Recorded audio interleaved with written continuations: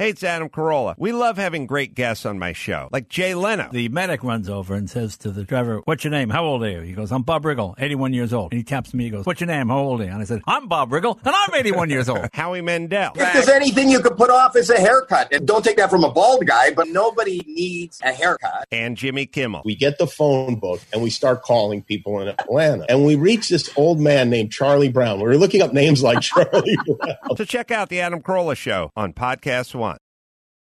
I mean, what's Pro Football Focus doing? Last week they had Brady. This week they got Brady. We're literally doing it differently from everybody else. As a matter of fact, moving forward from this point on, I will not make reference to PFF. Do you not understand that they are that way because you're Joe Flacco? And you just like to discredit things that people deserve credit for.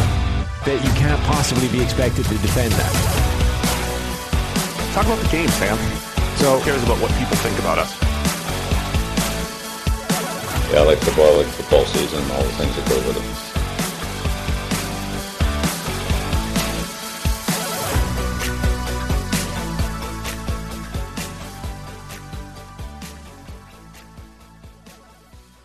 Welcome into the PFF NFL podcast. Steve Palazzolo, Sam Monson back here on a Thursday. How you doing, Sam? Doing good, Steve. You? Doing wonderful.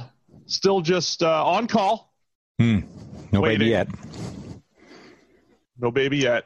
We shall see. Sometime next week, though. It's right. Happening next week. Which is good timing because no Montana Young podcast yet, as you may have noticed. But I'm listening. Actually, before we started this, I've been listening to the first cut, the first edit of it, and I think it's going to be really good.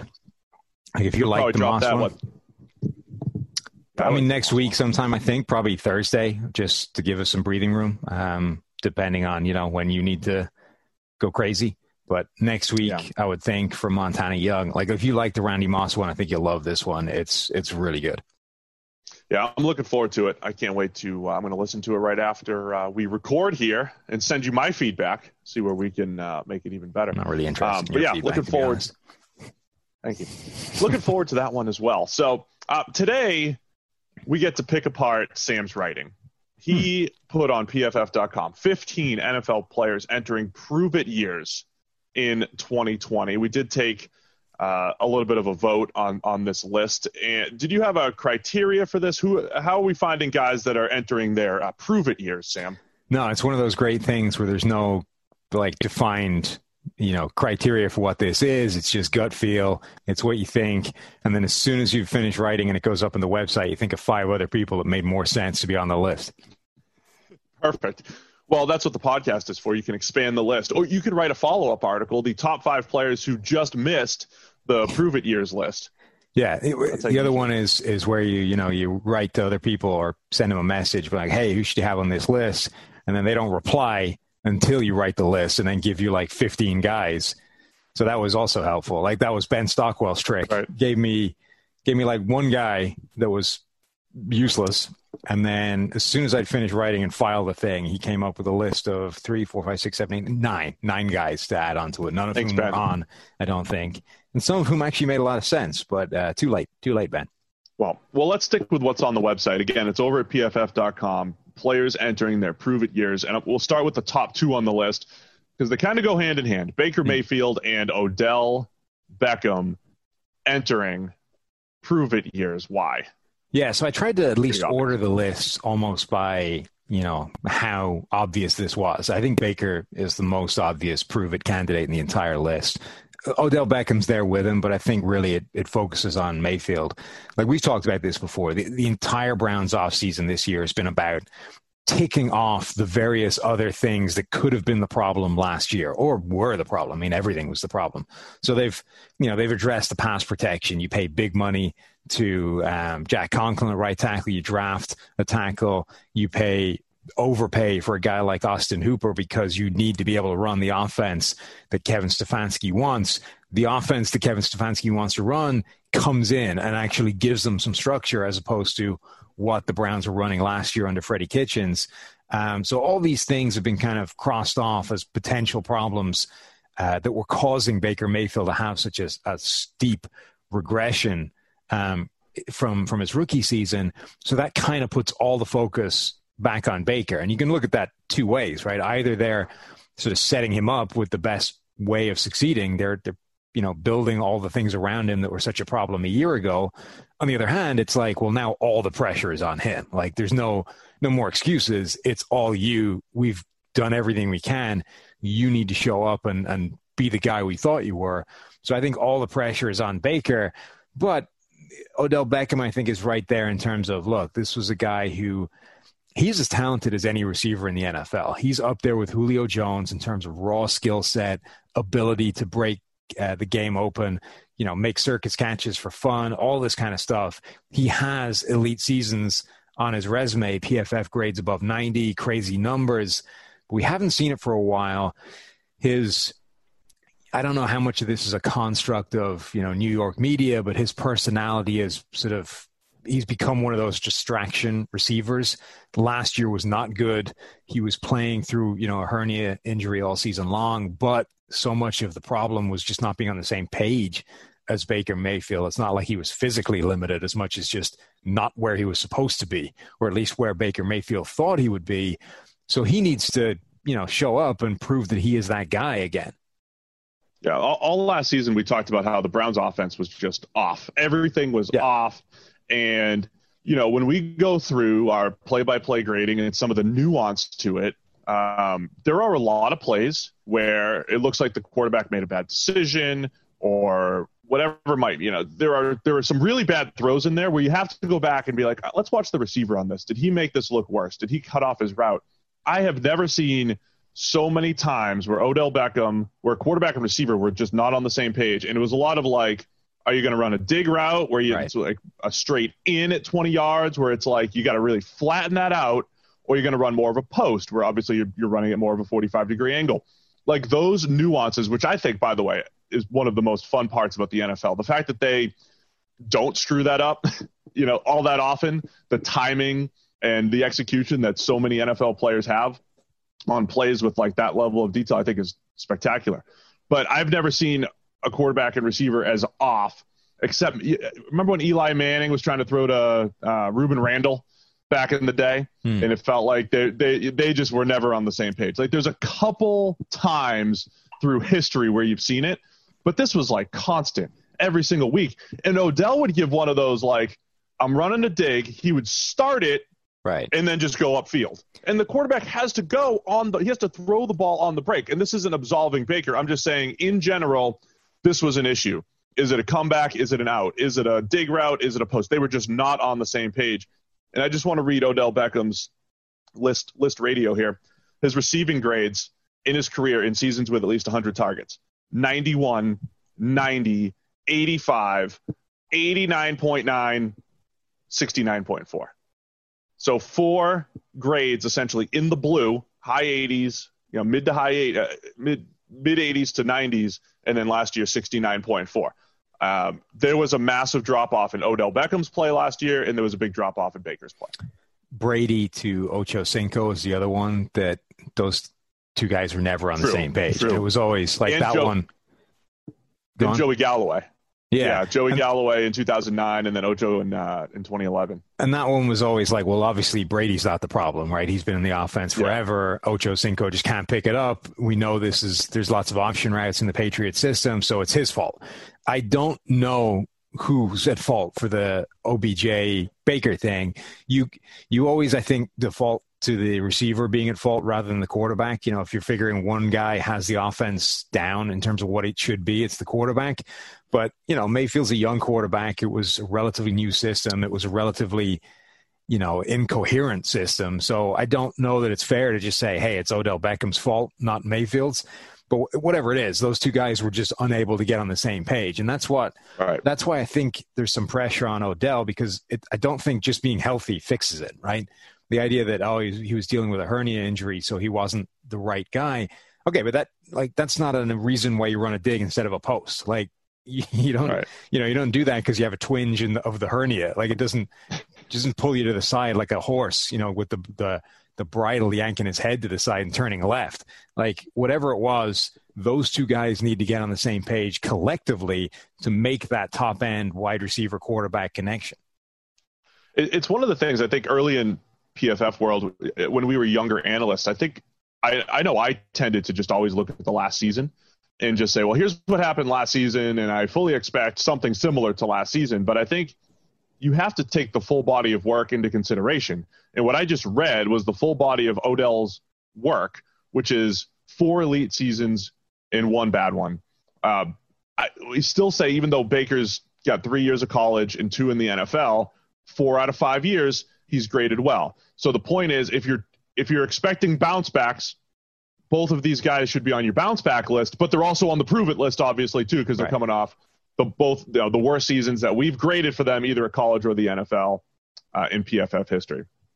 Next up on the list, you have Jadeveon Clowney from, let me read the team here, free agent, still unsigned, Jadeveon.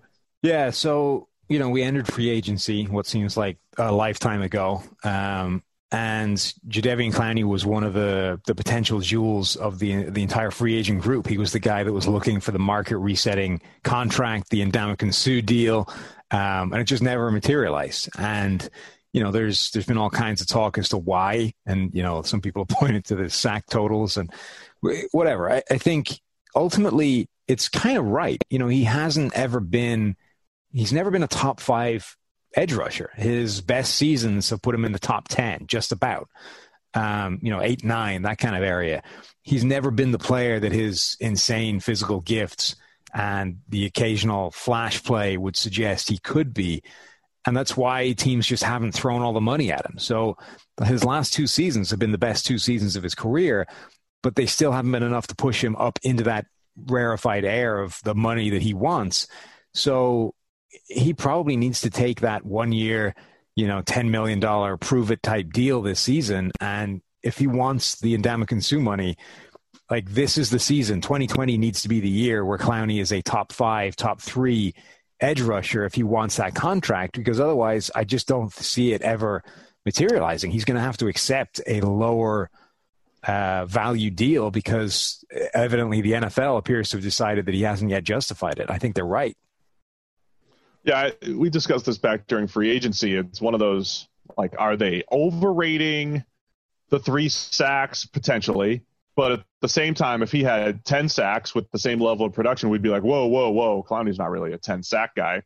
And I know you've done some work on this. Timo's done some work on this even more, taking something I think we've already done really well through the years, quantifying pressures and converting them to sacks and all that stuff that we were talking about on Monday. And just putting even more numbers to that. Timo's going to go ahead and simulate this stuff, simulate seasons, which I think will be fascinating, because if you take Clowney's season last year and you simulate it, in X percent of the simulations, he'll have 8 sacks and a bunch will have 10 and a bunch will have 3 with the same exact performance. I think that's the thing about football analysis and analytics that is tough to I think that's the part that's tough to comprehend, Sam, is that you can take this baseline of performance, like you performed at X, and then if you perform at X 1,000 times, here's this massive wide range of outcomes. The range of outcomes isn't even changing your level of play necessarily. It's actually saying if you do all the same things, you make every throw the same way, you have this many wins as a pass rusher, you can actually get a wide range of outcomes as far as the stats go. And then, of course, you throw on top of that your play is going to fluctuate as well. That's the uncertainty that you're dealing with when projecting football players. And again, I think the tough thing to comprehend, where it's like you could play at the same exact level and get drastically different results. And what we try to do is to quantify that level that you played at, which over time is going to balance a little bit. Yeah, it's funny. I mean, the sacks obviously is not a great way of measuring pass rush performance, but it sometimes hits the right mark. If you're looking at Clowney and saying, well, you got 4 sacks last season, was it 4 including the playoffs or 4 total? 4 including the playoffs. So 3 in the regular season, 4 including the playoffs. If you're looking at that and saying, well, that's why he's not a good pass rusher, that's bad process. On the other hand, he's never had double-digit sacks in a season, and that actually probably does tell a fair story of his ability or his performance. It tells the right story. He's look at total pressure, scale it up, right? That's always the next step from sacks is how many pressures does he get. Last season, Zadarius Smith led the NFL in total pressures with 93. The most, including the playoffs, that Clowney has ever had is 63. So even including the postseason, he's never been within 30 of what was a league-leading figure last season. So I think that's important. And then when we looked at the guys that do skew, the Brandon Grahams of the world, guys that do consistently get a little bit less or a little bit fewer sacks, less of a percentage of their pressure results in sacks, essentially bad finishers. Brandon Graham was one. Brian Robinson was another one we pulled out. Clowney is in that ballpark. He does skew low in terms of finishing pressure with sacks. Largely, he's a guy that wins with power a lot, is another one of those guys that doesn't have that many clean wins. So he does skew negative in terms of the amount of pressure he gets that will produce sacks, which I think will always lead to you being underrated to a degree. This was Brandon Graham's problem for years, that he never got sacked, so nobody thought he was a good pass rusher for a long time. Clowney is sort of in that territory. He's going to get some kind of modest deal, but he's probably going to get a little bit underrated even as a pass rusher because he skews low on the sacks. Yeah, Clowney's an outstanding run defender. He's been a good player, a valuable player. We'll see if there's a contender that looks for him and tries to pick him up here as a free agent. The next two on the list are two quarterbacks who get compared to each other quite a bit. Josh Allen. Bingo card. Did you get your bingo card? Josh Allen. I'm going to give you some positives with Josh Allen. I'm going to give you the positive outlook for Josh Allen. And then Cam Newton. So Cam obviously just joining the Patriots. Go listen to our Monday discussion in detail about all of our thoughts on Cam. So prove it years for both guys, and I think for different reasons. Josh Allen is supposed to be kind of the next Cam Newton, right? I mean, the Buffalo Bills fans are looking at Josh Allen saying Cam became an MVP candidate in his fourth year in the league. He had the big cannon for an arm, wasn't the most pinpoint from an accuracy standpoint, but he made it work. Great rushing ability, a lot of similarities in their skill sets. So Bills fans are expecting Josh Allen to take a huge jump in year 3. Plus you have the supporting cast improvement there in Buffalo. They've done a really nice job building around Josh Allen. And of course with Cam Newton, it's, what do you have left? Last time we've seen him, he's been banged up over the last year and a half. Has not been nearly as good as he was since his MVP in his MVP season in 2015. Hasn't been the same player. He's ranked in the 20s in PFF grade each of his last 3 years. Josh Allen, Cam Newton in the AFC East. The Cam Newton one's the easier one. Let's tackle that first. It's pretty obvious. I mean, the guy signed a contract that was worth nothing. I think the guaranteed money was $550,000. The incentives are actually fairly easily attainable ones. I think they're roster bonus things for each week. So he gets $700K or something every week he's playing. So in theory, he can make that $7.5 million or whatever reasonably easy if he is the starter for the Patriots. But the idea that a former MVP is making $7.5 million for a season starting for a contender is insane. So it's obvious if Cam Newton wants to get the recognition of being this former NFL quarterback, a top end player who can lead a contender, who can start again, who can all these kind of things. Quarterbacks make $100 million now, and Cam Newton is not. So that's his prove it thing. He needs to take the crappy deal, show that he's undervalued, and then get his big money contract this time next season. Allen is more complicated because there's nuance to this. Look, Josh Allen has taken steps forward, and he's quickly becoming one of these really interesting quarterbacks whose data is sort of unusual. Jimmy Garoppolo is one of these that interests me because his numbers are not conventional numbers. He succeeds and fails in interesting ways. And I think that's the same thing with Josh Allen. He isn't just bad. So Trubisky sucks, right? Across the board, Trubisky's just bad at everything. And that's why they go and trade for Nick Foles. That's why they're saddled with another crappy contract, because you just had enough of the bad quarterback who did nothing well. Allen is not that. Allen is good at some things, and he's really good at certain things that sort of skew perception in his favor. He's really highly graded on the sort of anything up to intermediate. And a large reason for that is that's where all his big time throws are. He skews positive in terms of like accuracy plus plays. So those like perfect ball location throws.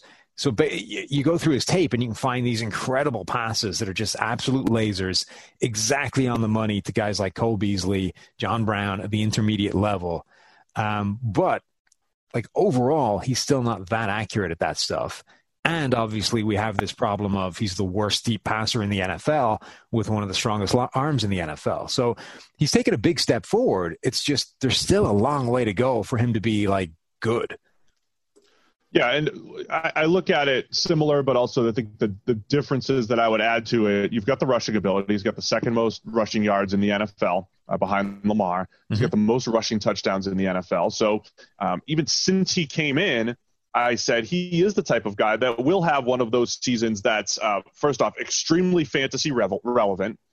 If he comes, he might throw for 25 touchdowns and rush for another 8 or 10 this year and win some fantasy leagues for you just from touchdown production, and doing that without necessarily improving as a quarterback. And I think that is where the optimism can come from the Bills. Now, of course, there's a scenario where he gets like a little bit better and the stats get way better and we're getting people all over us. Look at our guy, Josh. Look at him improving. And there are numbers that say that might happen, right?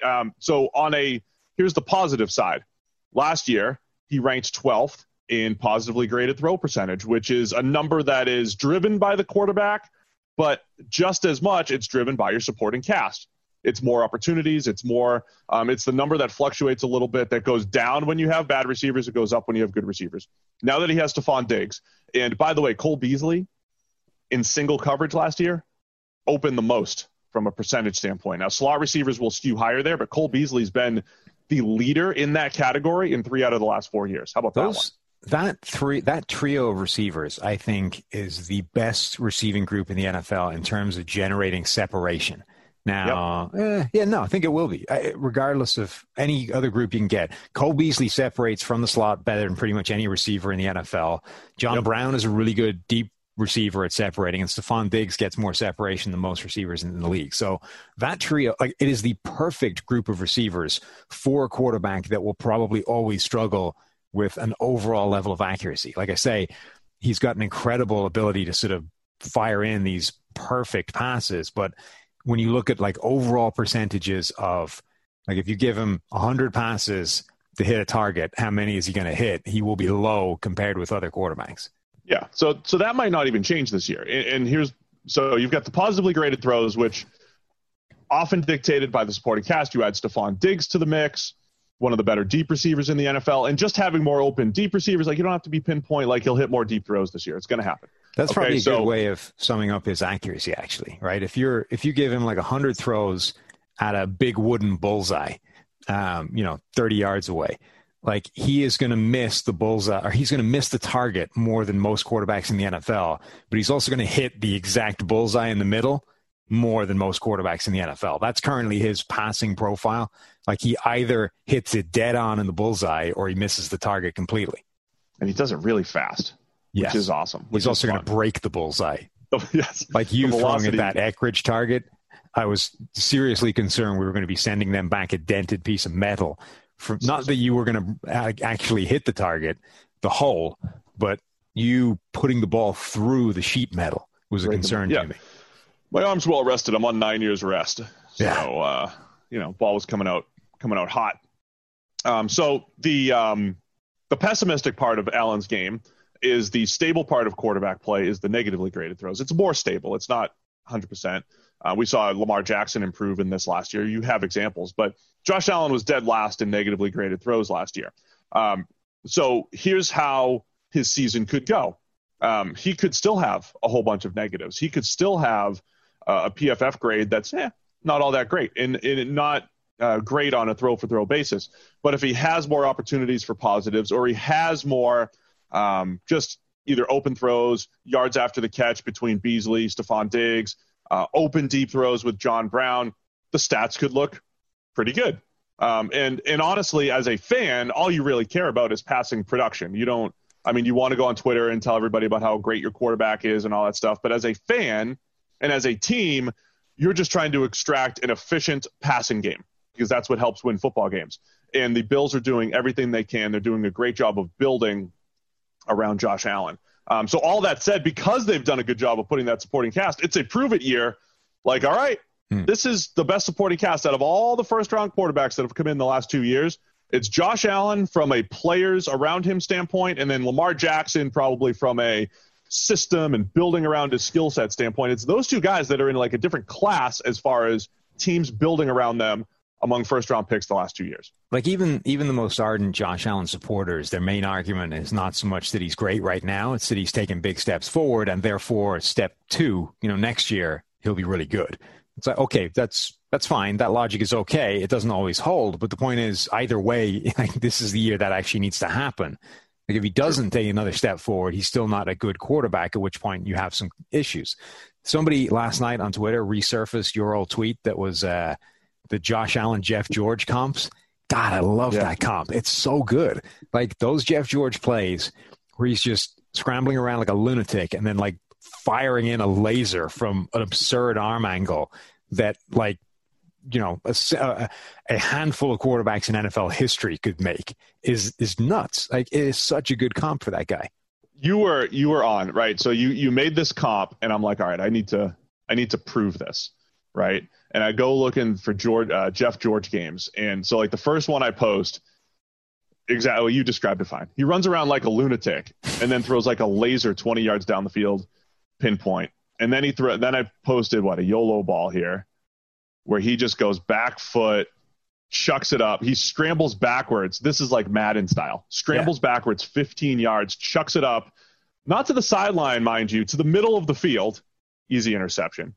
Then I give it another end zone view on the same thing. I mean, it is hilarious. It looks like he pressed the wrong button.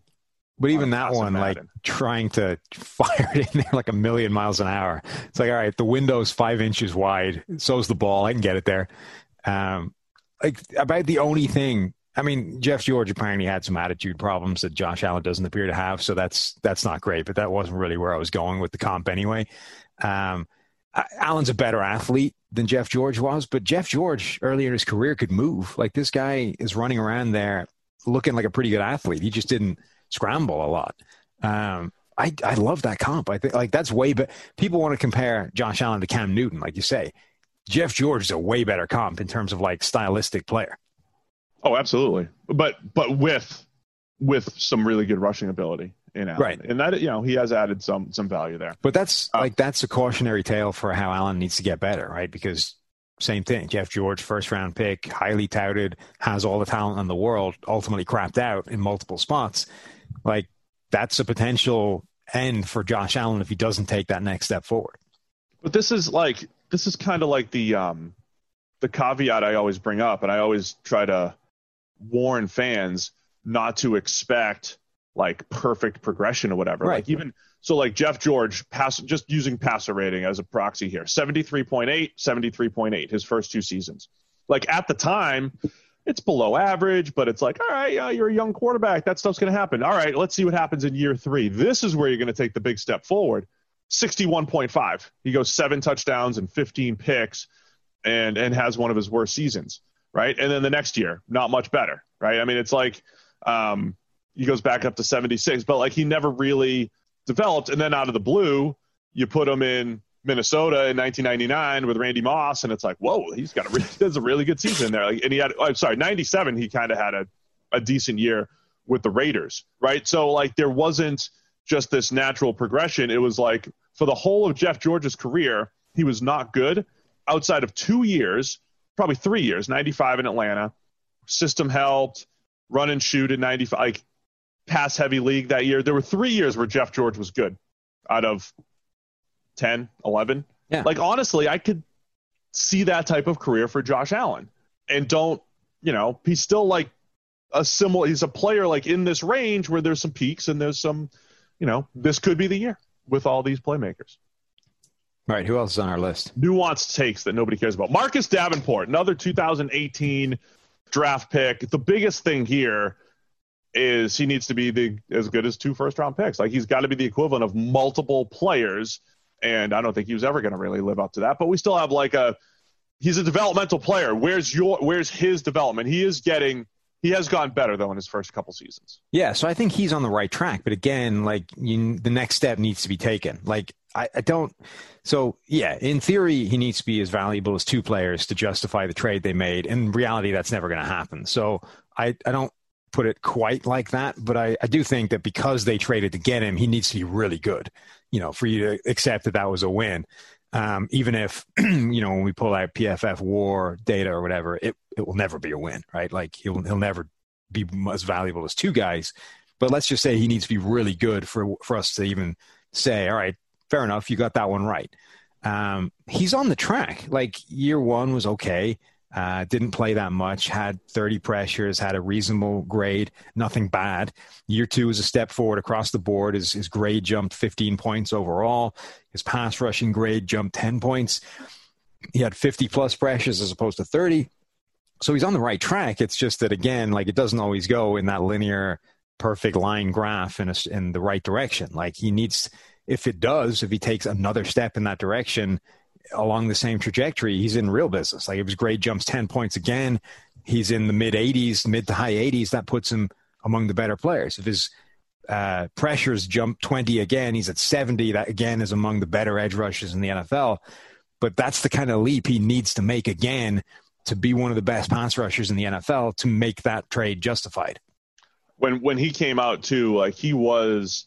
Yeah, the term developmental player is kind of thrown out there a lot, and it's often thrown out there to a guy that's a freak athlete or really strong, but needs to produce better. We looked at Marcus Davenport and said the way he wins, which is generally with power, which worked great at UTEP, and he was very productive at UTEP. He wasn't a guy that was just a good athlete who we were hoping would play better football. He played really good football for what he was asked to do at UTEP.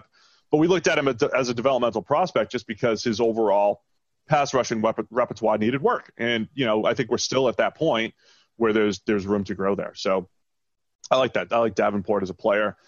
Next, Juju Smith-Schuster on the list. I think that's a fair one, right? I mean, he's he's got to prove himself outside, being the number 1. And so much of his early production as a rookie was in the slot and making some big plays. And he didn't really get a chance to prove himself last year because he didn't have Big Ben. So there was a lot working against him last year, but he's the guy this year for the Steelers. He's got to be a true number 1 for them. I mean, there were a lot of questions coming into last year because Antonio Brown was no longer there. 2018, he basically outperformed Antonio Brown, had 111 catches, 1,400 yards, 7 touchdowns. Brown had more touchdowns, but he effectively was as good as Brown when it comes to production. But everyone knew that Brown was the number 1. He was the guy taking the attention. Juju operated from the slot, and he was the sort of the beneficiary of Brown's production or Brown's threat. And then with Antonio no longer there, the question was, well, can Juju Smith-Schuster step into his role and be as productive when he's the only guy, when he's the big-time threat? A, can he function as well, playing outside predominantly rather than in the slot? And B, can he be as productive when Brown isn't taking all the attention away from him? And we didn't really get an answer to that because Juju was hurt and Ben Roethlisberger was hurt, and then, Duck Hodges and Mason Rudolph were throwing them the ball, and that wasn't going to lead anywhere. So you can essentially toss out last year as mitigating circumstances, but all that means is that the questions are there again. So you still have the same questions of whether he can be that player. And now he has to fight off on the same depth chart Deontay Johnson, who, did pretty well when you consider the disaster of a quarterback situation that was thrown his way. So I think, again, if Juju wants the big money, if he wants to be that number 1 guy, if he wants to be an elite receiver, he's got some work to do now. Yeah, we love Deontay Johnson. I think he's gonna have plenty of opportunities this year. The Steelers have, as I write up all the receiving core groups, there's a lot of teams that have many what ifs. It's well, if Juju does this and James Washington progresses here and Deontay could they're about 3 what ifs away from being a really good receiving unit, but they've got more what ifs than probably 28 other receiving units. I mean, the Steelers have on paper and from a track record standpoint, one of the worst groups of receivers in the NFL. They're all potential at this point. They are, right? And it's funny because when you go through every receiving group, like every group, like the Jaguars have DJ Chark, who was awesome last year. Like even the worst groups have at least like a guy that you feel good about. But that's like the baseline for the Steelers. They need Juju or Deontay to be like the guy that you at least really feel good about, and then hope that the guys around them really develop. So do you have a take on him and Juju in general? Like, we didn't get to see last year, but do you think, forget what the true number one is, like how do you think he'll produce being the guy without Antonio Brown when given a shot here? I think Deontay Johnson's emergence potentially gives him a much better chance of it. Not because Deontay Johnson's necessarily going to take all the attention away, but I think you can go back to saying he can be a slot outside hybrid. He doesn't need to be a pure perimeter receiver the way they would want him to be if they didn't have that guy. I think that enables them to sort of lean on what they know he was really good at when Brown was there, and therefore sort of play to his strengths rather than investigating whether he can do the rest of it better. So I think he'll bounce back. I don't know if he'll get 100 catches, 1,400 yards again, because that was kind of crazy. And then even in the same depth chart, I think it is a prove it year for James Washington. It's just less consequential. Like he showed last year, flashes of the player we thought he could be coming out, and that was again with no Roethlisberger at quarterback. You get Roethlisberger back. Washington has been the deep threat on this team. Like he has the potential to break out doing that, but it is like it's way less of a sort of big deal than Juju. Right. Like we're sitting here in July. You can picture the world where all that comes together for the Steelers, but there's also the world where, maybe it doesn't. So definitely a prove it year there. I like this name as well. Roquan Smith, linebacker for the Chicago Bears. I mean, he looked so good coming out.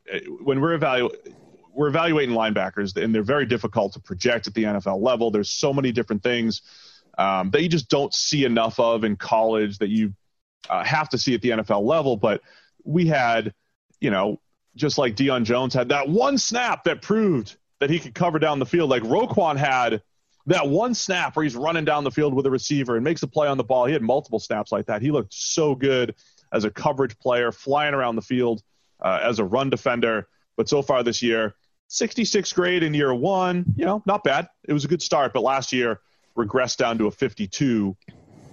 Repeating myself again, you don't always see the increase, the trajectory, but this was like kind of bad the other way for Roquan. Yeah, and there was some other stuff going on there. Like he got deactivated. There was some off-field something going on. I don't know if it ever came out, like what exactly it was he was dealing with or working his way through or having to navigate. But I don't think last year was a true indication of what Roquan Smith can and will be in the NFL. But as you say, it sets him back. At minimum, it took a step in the wrong direction that he needs to reverse. And even, the rookie season was okay, but it wasn't, again, the player that we thought he would be coming out, this special coverage player at a time where that's never been more important. So we've seen flashes. There's talent there, and he makes a ton of tackles. So a lot of Bears fans think he's, performing fantastically, even when he isn't necessarily.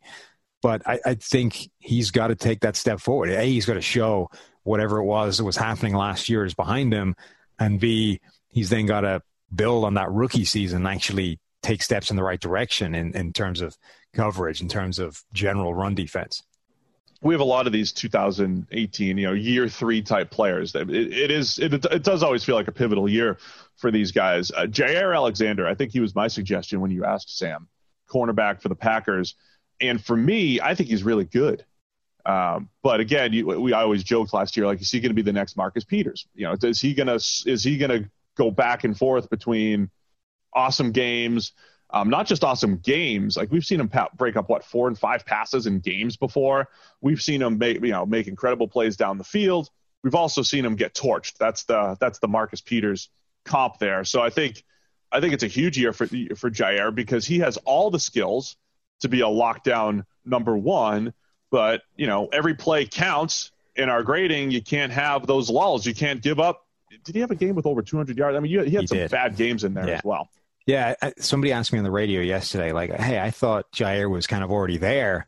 What am I missing? And I was like, well, I did as well. After 3 weeks of the season, I wrote an article basically saying he was the next great young cornerback. And then that level of play evaporated as the season went on. And the way I described it is, look, great cornerbacks don't have those games, right? Like you said, he had a game where he gave up 201 passing yards, or 201 receiving yards, rather.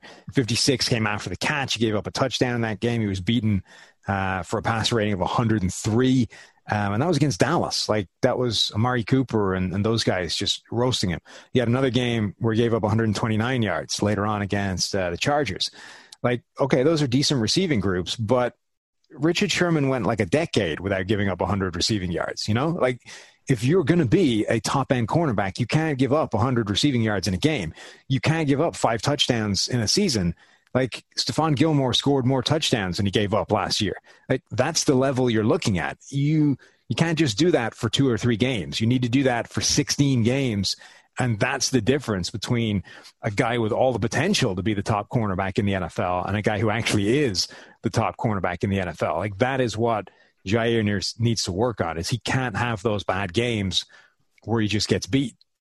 He's certainly capable, man. I just found this number. I think it sums him up. Premium Stats 2.0. Go check it out. You play around with all the data. You come up with something awesome like this. So I sorted by the guys that gave up the most yards last year, the top 10 cornerbacks that gave up the most yards. If you give up the most yards, chances are you're not going to grade all that well. And across the board, that backs things up. Jaire, though, is the only guy in the top 10 to have a coverage grade above 70. So he had a 76.7 coverage grade. But to your point, over 300 of those yards of 797 came in one game. Right. I mean, 2 games, right? Like, he gave up almost like 45% of his yards across 2 games. So over the course of the season, he was fantastic. Everybody else, coverage grade-wise, that gave up all these yards, 60, 58, 40, 59. He was a 76.7. He's still a very good corner. He had those couple games that were a big lull, and that's why he was 7th in receiving yards given up. Yeah, and he gave up like 3 times more yards than some of the other best corners in the NFL. Casey Hayward allowed 360. Sherman was down at 200 or something insane. Different defenses, obviously, but there are cornerbacks that are significantly fewer than half the yardage he gave up. And again, like, if you want to be at that level, that's the standard. All right, who else we got on this list? By the way, Jaire and Marcus Davenport, I think, always linked, right in that draft. The Packers gave up those picks that ended up becoming Davenport, and then they still got Jaire, who, again, if he pans out, looks like just such a massive win and a steal for the Packers in that draft. Another cornerback, Mike Hughes, Minnesota Vikings. This one's different from some of these other guys, right? Yeah, I mean, through probably no fault of his own, I think he's been dealing with injuries a lot. He just hasn't been on the field much. But now the Vikings, they said goodbye to their top 3 corners from last year in this offseason. All gone. So now Mike Hughes, not only is he suddenly their number 1 corner, but he actually kind of needs to be good. Otherwise, they're in trouble. Like, A, he needs to last. He needs to actually make it through the season without getting injured, which has been a problem. And B, he then needs to be decent, or at least, reasonable. Otherwise, that cornerback group is going to be a disaster. Now, the good news for him is that the standards weren't high last year. Like, Xavier Rhodes was awful. Trey Waynes was average. Mackenzie Alexander was pretty decent from the slot, but none of those guys would necessarily terrify you in terms of having to replace them. But suddenly that's a lot of pressure on a guy that's played 700 and something snaps across 2 seasons to play a lot and be reasonable. How do you think he's best deployed? When he came out, he just looked like a guy that you want him to play on the outside. He definitely has slot skills. The way they drafted now with Jeff Gladney and Cameron Dantzler in the 1st and 3rd round, maybe those guys, or Chris Boyd, could play on the outside and Hughes can play more on the slot, or Hughes could play that Chris Harris, base defense, you're outside, play in the slot in nickel. What do you think the best role is for him? The Chris Harris role would be interesting. I kind of want to see him given the shot outside. I think he's got that size and build type that everybody just immediately wants to pivot into the slot, but I don't know that that's where he's best. He feels to me as a guy who does have the skill set to play outside. I would give him that shot, and then, if you want to kick him inside when you do go to nickel situations, that maybe that works. That's like Adam Jones was always the guy that was like a nickel body that just played the outside his entire career and played it, fairly well for a long time. Brashad Perryman, wide receiver, New York Jets. I like this one a lot. I mean, I'm going to repeat the same thing I said about the Steelers group of receivers, right? I mean, there's a world where Brashad Perryman takes another step forward as a former first-round pick, and Denzel Mims is as good as Sam thinks he is as a second-round pick. And then Jamison Crowder, much like Cole Beasley, one of the better slot receivers at getting open and just doing what he does really, really well. Like, there is this world where three things go really well for the Jets, and they have a nice receiving core. But one of the things is that Brashad Perryman really takes last year's big step forward, his career year, and elevates it even further here into 2020. Yeah, or even just, sustains it. I mean, I think he's such a fascinating guy because first round pick way back when, but he's already on, is this his fourth rather. So he's drafted by the Ravens in the first round, then went to Cleveland, Tampa Bay last year. So he's on his fourth team already. And, he was a complete bust at this point a year ago. The Bucs have him on the depth chart. He's getting, no playing time essentially early in the season because this is a team with a strong receiving core. Then suddenly injuries bite deep and he gets thrust into the starting lineup. And the last few games of the season, he basically has to play as like a number one, number two receiver and responds with 3 back-to-back 100-yard games, 4 touchdowns in that 3-game period, like 18, 24 targets in 3 games, 17 catches. Like he was a number one receiver just only for like a 3-game stretch, 4-game stretch. But that was the first time we'd seen like this first round talent that actually show up in the NFL. And I was like, oh, okay, that guy does exist. Like the guy that was so intriguing as a draft prospect is actually there somewhere. It's just that it was hidden by all the drops and the ugliness the first couple of seasons that made everybody give up on him. But his first 53 catchable passes, he dropped 9 of them. Yeah. And now he only has 1 drop in his last 52 catchable passes. Like that has been, drops can be overrated unless you're dropping 9 out of 53.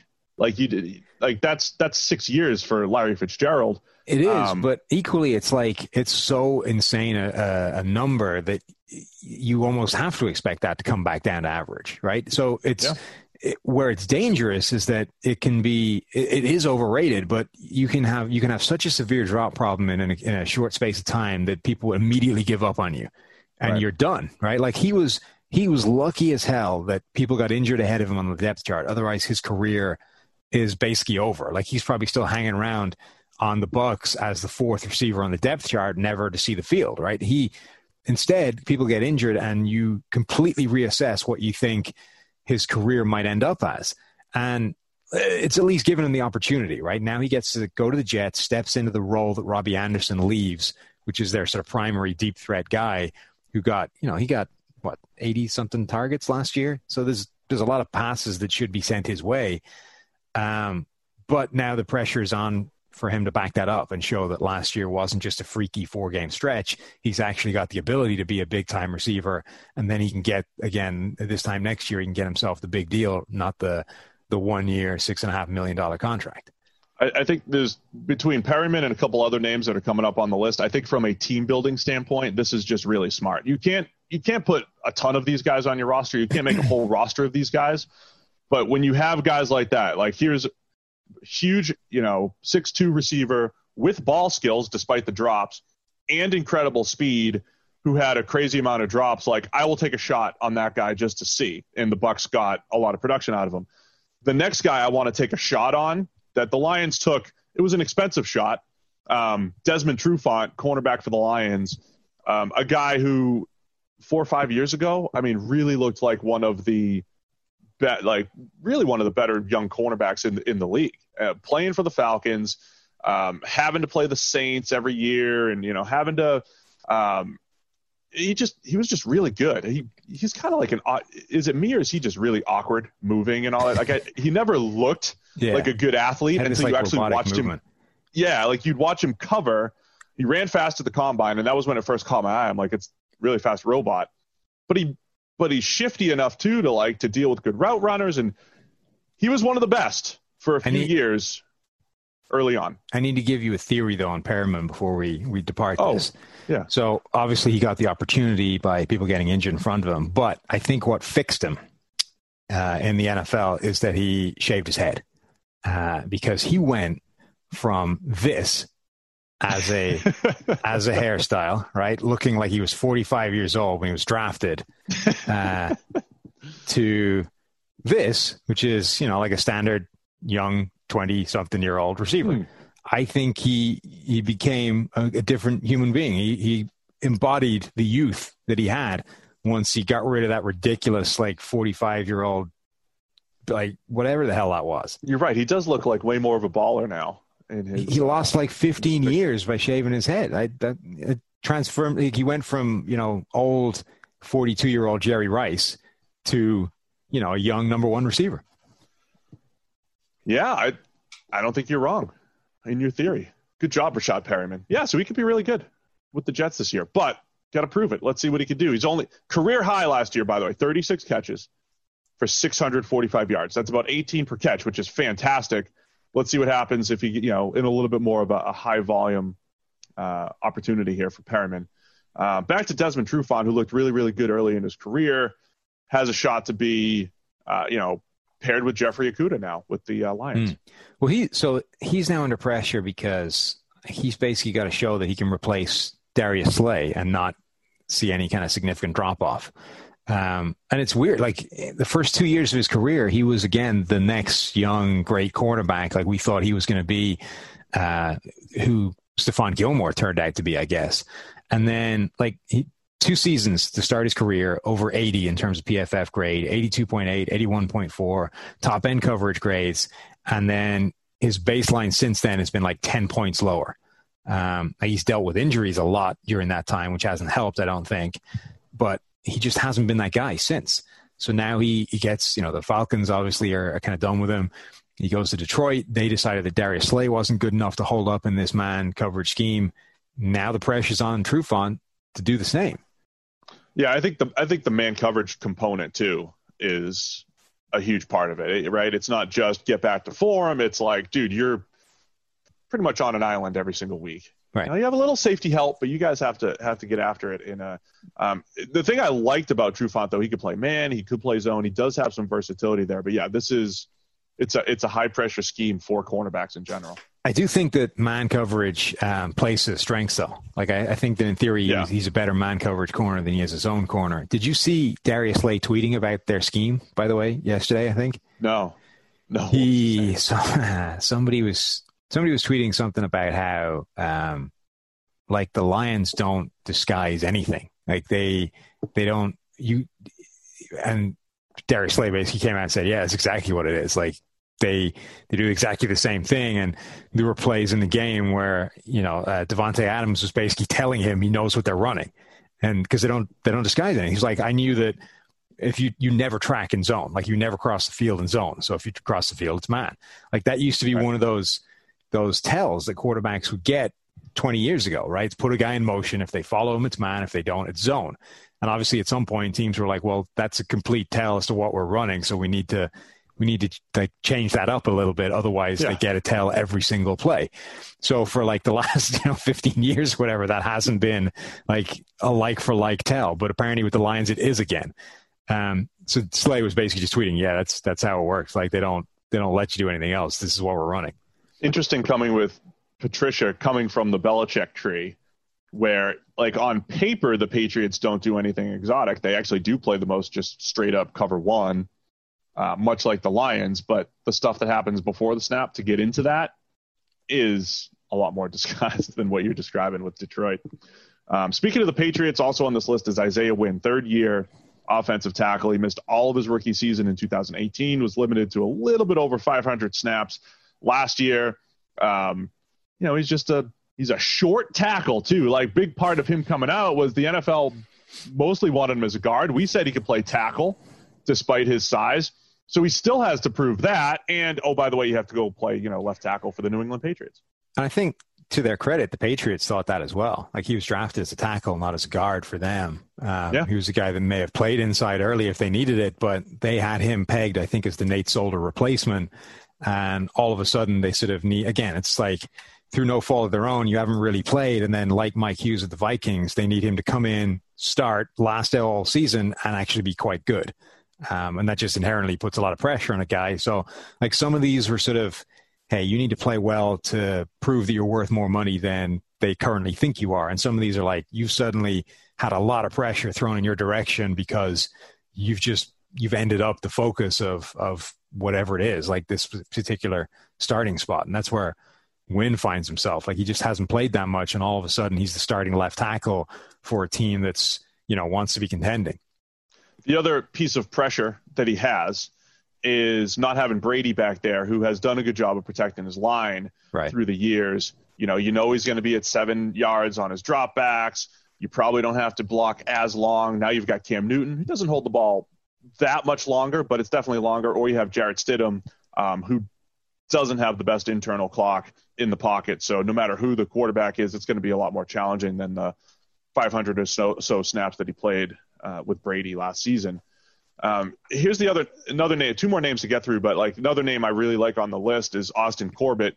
And this goes back to like the Brashad Perryman thing or the Desmond Trufant thing. Like give me guys where the data says they could break out, right? They might not, but they could, right? And in Austin Corbett's in that boat. 2nd round pick, hasn't been great through 2 years. We've seen offensive linemen. They do tend, if they're going to make a jump, it tends to be in year 3 or year 4. He heads into year 3 without a lot of experience under his belt.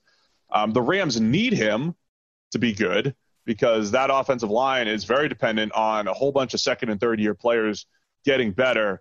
But yeah, Austin Corbett has a lot to be. Is he a starter? We'll find out right now this season. I think what bums me out about Austin Corbett is that he's never been given the shot to play the position that I think he belongs in.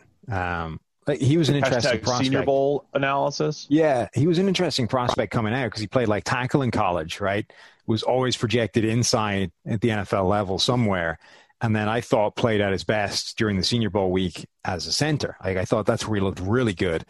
And then has played guard at the NFL and just been bad. Like every single week he started, he got a grade in the 50s, which is actually insane. Like consistency like that doesn't happen at any level, let alone like regardless of the range you're in. Like to get basically a grade the same every week and the offensive line is incredibly hard to do regardless of what the number is. But I don't think he's going to get a shot to play center. So he's going to have to figure out whether he can play guard or not and sink or swim at that. But like this is basically his last shot, right? I think generally he was a player that I liked coming out, but I think the 2nd round was pretty rich for him.